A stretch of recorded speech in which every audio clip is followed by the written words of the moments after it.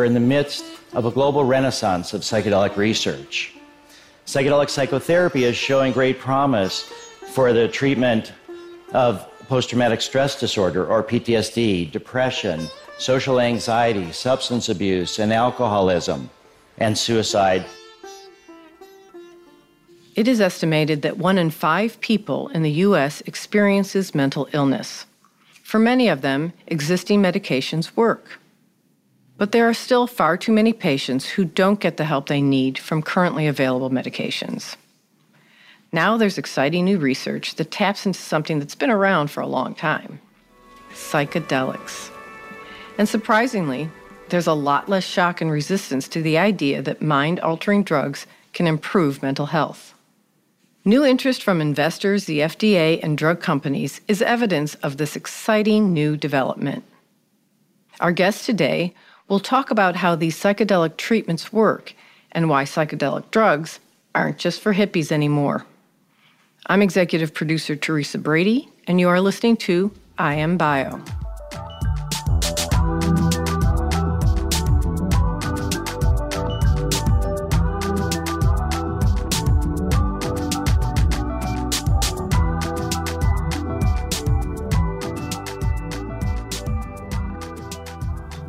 It was not that long ago when psychedelics were considered dangerous and only enjoyed recreationally by a fringe element of society.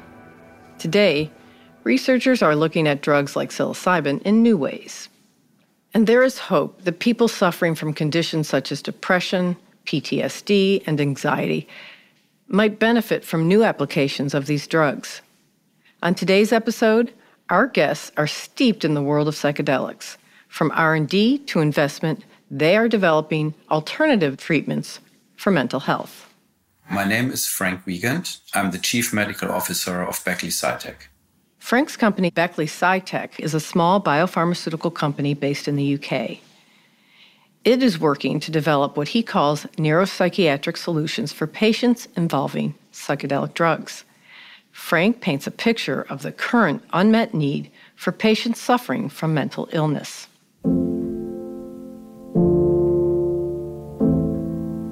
Illnesses like depression, anxiety, PTSD, and others are extremely prevalent conditions, and usually they are lifelong diseases, which quite a high amount of disability, compared to some of the other diseases. About 1 in 4 people suffer from neurological and psychiatric disorders, and the cost of treating these global mental illnesses is expected to rise to $6 trillion by 2030. The current methods of treating these conditions aren't always effective, and it's estimated that about 1/3 of patients diagnosed with major depression will not adequately respond to current treatments, leading to a condition called treatment-resistant depression. It's therefore important to develop new treatment modalities that bring more patients into remission for a longer duration of time. Frank's background as a neurologist led him to pursue developing unconventional ways to address a growing problem. The data is compelling. There's now high-quality data from well-designed, randomized, controlled, and double-blind studies demonstrating that psychedelic treatments combined with psychological support and psychotherapy have the potential to bring patients into remission or substantially alleviate symptoms quite rapidly. And in this context, it's important to explore these compounds further, and hopefully they can bring a lot of patients out of these treatment conditions. This could potentially be quite exciting and good news for millions of people suffering. Today, we also talk with Kurt Rasmussen, the Chief Scientific Officer for Delix Therapeutics. He describes the global mental health crisis and why alternative treatments could mitigate it. Probably billions of people on the planet experience some type of mental health issue.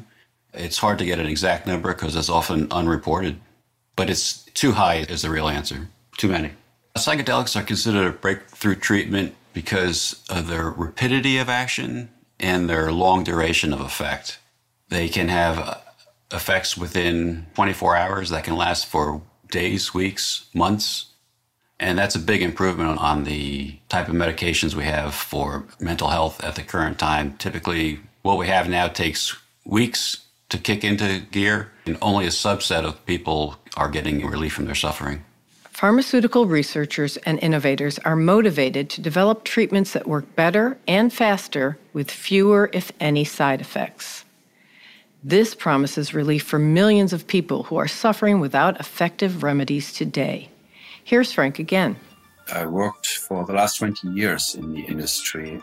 I have developed mainly for Janssen, so for Johnson & Johnson, a lot of neuropsychiatric drugs. A lot of them have failed, unfortunately, but that's the business we are in. During this time, I also worked on the clinical development team of esketamine, which is not a psychedelic drug, but is an dissociative drug. And I saw firsthand in the trials that we conducted how powerful new treatment modalities can be for patients. In this program, we saw patients with treatment-resistant depression going into remission quite rapidly and to quite an extent. So I joined a small biopharmaceutical company, Beckley Psytech, as the chief medical officer. I'm now armed with all the knowledge and experience, and I want to bring more of these compounds to market. So it's my personal passion as a neurologist to help alleviate the suffering. Researchers are taking different approaches to using psychedelics for mental health treatment. For example, Kurt's company, Delix Therapeutics, is exploring the benefits of removing the hallucinogenic effects of these drugs. We're taking the fun out of the fungi.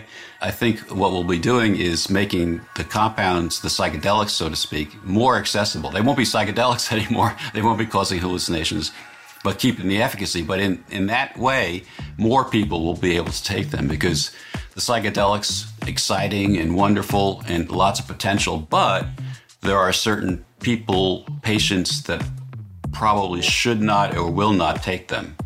For example, a patient with schizophrenia or psychotic symptoms is probably best they not take a psychedelic hallucinogen. Another example would be a patient with dementia, Alzheimer's or dementia. A reaction to a psychedelic may be hard to control in a patient like that. Now, if our compounds do not produce hallucinations and have the same therapeutic effects, more people will likely be able to take them. Frank's company, Beckley Psytech, sees the hallucinogenic property as key to the drug's effectiveness. We at Beckley, we are working with a compound called 5-MeO-DMT, 5-methoxy-dimethyltryptamine, which is a very powerful hallucinogenic. It's a 5-HT2A agonist. Most of the compounds that we are naming psychedelics have this similar mode of action, that they're stimulating the serotonergic receptor in your brain. Our compound elicits quite substantial psychedelic effects and are creating mystical experience and states of what we call ego dissolution. So a very powerful consciousness-altering drug. And we believe that this state of altered consciousness and the experience you have during such a trip can be an important part of the biological action. I think the field is quite not clear yet if what exerts most of the action that we see. Is it the consciousness-altering effect that patients undergo, or is it the pure biologic effect on the neuronal network that confers most of the efficacy? Whether the companies are leaning in or away from the hallucinogenic properties of psychedelics, they all focused on something called neuroplasticity. Neuroplasticity is the human brain's ability to form and reform neural connections. Think about that scene from an old movie with a telephone operator unplugging and plugging in lines on a big switchboard.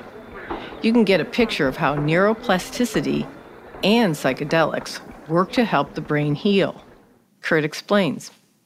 Neuroplasticity is the brain's ability to change and adapt and respond to stimuli.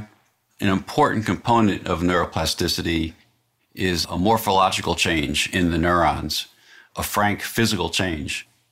And one of the exciting things about the psychedelics and the compound Stellix is developing is that the compounds actually go in and there's a frank change in the morphology of the brain cells, which is exciting, and it happens relatively rapidly.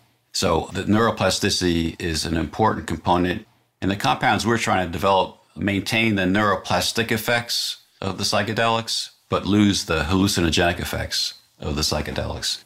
Both Kurt and Frank agree that much more research is needed before we know for sure if and how these compounds work. Here's Frank. I think the last word has not been spoken on this. There's been many research about this topic. There's animal data that, for example, ketamine, that it's also now for psilocybin and also for our drug 5-MeO DMT, pretty clear that the neuronal network of animals is changed quite substantially, even after one single dose. So I would say the last word about what really confers efficacy is not spoken. There's some data that suggest that psychedelics are especially helpful if they are dosed, in a way that mystical experience, or an ego dissolution event has been triggered. We are measuring this quite carefully in our trials. And we are using this also as a potential biomarker for efficacy later on. And then there's contrasting data that would say that there's no direct correlation or association between the psychedelic effect itself and the pharmacological activity of a drug later on. Kurt's approach, removing hallucinogenic effects, is also being tested. There's a lot of controversy about whether or not the hallucinations are needed. In our animals, we've tested and we've got compounds that seem to be just as effective for showing efficacy, but do not seem to be causing what we see as evidence of hallucinations in the animals. Now, ultimately, that'll have to be tested in the clinic, of course. And many people say that the hallucinogenic effect is critical for part of the efficacy, but we think not necessarily. And the other thing to point out is that it's not an either or. Both types of medications can work. Some patients may benefit from the hallucinations, others may not. And both types of medications will hopefully be useful for patients in easing suffering and helping people recover from these horrible diseases.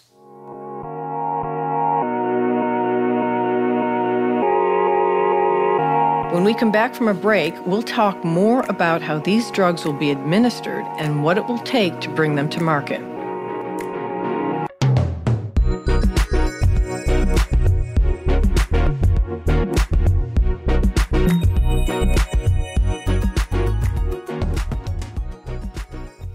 Are you interested in hearing more fascinating stories like this one?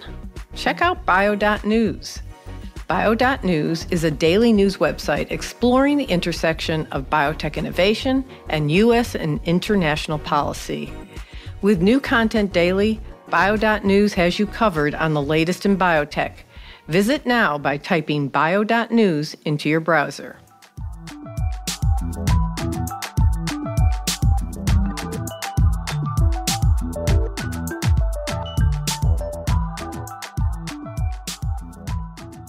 New treatments using psychedelics are being developed to go hand in hand with talk therapy to achieve the best outcomes for patients. For treatments that have hallucinogenic effects, psychotherapists are there with the patient, guiding them through a session or trip to ensure patients are monitored and safe. Our first indication will be treatment-resistant depression. We want to make sure that patients are safe during this experience. The consciousness-altering effect of our drug is currently lasting about an hour or so. And during this hour, patients are in an altered state of consciousness. So we have highly trained psychotherapists that are attending these sessions. We are also videotaping the whole session, and audio recording the whole session for purposes to look at adherence to our protocol and for safeguarding everyone. The potential for psychedelics to revolutionize mental health care is driving a wave of interest and investment. We hear from one investor who is focused on the market potential for psychedelics as well as the possibility to improve how we care for people with mental illness. My name is Clara Burtonshaw, and I'm a founder and partner at Neokuma Ventures. So Neokuma Ventures is a £20 million fund focused on psychedelic healthcare. We believe in the power of psychedelics to transform standards of patient care, and we began investing in 2020 and have deployed over 15 million into the space so far across 20 portfolio companies. From Clara's perspective, investing in this space will help address an unmet patient need, but it also makes economic sense. I mean, with so many people suffering from depression and PTSD and other mental health problems, the market's really huge. And if you just look at the WHO figures, you've got 2 billion people worldwide experiencing mental illness. And of that, you've got 269 million with PTSD, about 260 million with depression. And of that number, 77 million experience treatment-resistant forms of depression. And so if you look at the existing treatments available, many work very well for some people, but for others, they're ineffective or they produce intolerable side effects. And when you look at some of the market estimates for psychedelics, some say that psychedelic-derived treatments could treat indications estimated to reach over $700 billion in total market size by 2028. As a result of long-standing government policies meant to eliminate or at least discourage recreational use of these drugs, there remains a stigma around the idea of taking drugs that are not legally available. However, our guests say it's time to look at psychedelics in new ways. I think that the attitudes towards psychedelics have really changed a lot over the last 5 to 10 years, aided by a lot of newspaper articles, books, literature, clinical trials, and TV and radio focus, which is great. I think the media drive to educate society about these new types of treatments and potentially and particularly patient stories have had this transformational effect in society's attitudes towards psychedelics. So they're looking at this as more of a drug development play, a way of developing superior models of treatment, superior types of drug that can help people. And I think when you frame the sector in that way and you talk about the size of the unmet need, how many people can benefit, and the results that we're getting from it, then the penny drops, people get it. And actually, the problem is so prevalent and it affects so many people. Everyone knows someone who has suffered or they've suffered themselves. And so I think the perception now is very much, well, why don't we try something else? Because the current treatments aren't working. And in my experience of speaking to investors, people suffering from mental health conditions, and people around me who I think are just looking for different types of treatment, there's a real recognition that status quo isn't as good as it could be. So why not invest in something radical that could shake up the way that we treat mental health conditions today? These psychedelic treatments are not available in the U.S. yet, but the FDA has approved clinical trials. Here's Kurt again. There's lots of clinical trials going on now, as many as over 100 clinical trials ongoing now with psychedelics. And the data indicates that there are very strong effects of varying durations. Sometimes the effects with different patients can get different lengths of benefit. So, for example, even something like ketamine, which is not a classic psychedelic, but in a way an hallucinogen, some patients can get an effect that can last for weeks, even months, whereas other patients get an effect that lasts a few days. The FDA has authorized these clinical trials to be begun, but the DEA still considers them a Schedule I compound. And until the clinical trials and the compounds are approved, that's going to remain the case. The US is ahead of the pack in terms of regulatory momentum and clinical trials which are taking place there, and a number of very prestigious universities that are looking at this, like Johns Hopkins, NYU, Harvard, for example. So the US really, I think, in terms of the rollout of these treatments legally, is ahead of the pack. For Clara, it is time to move away from an antiquated view of psychedelics.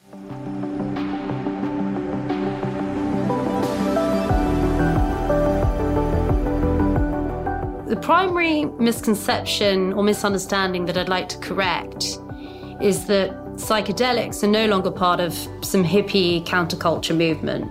They're products that were revolutionary yesterday. They can be integrated to fight the invisible illness of depression today, and tomorrow they will have massive impact. And really look at this as a science and data-driven industry that's making huge strides through clinical trials.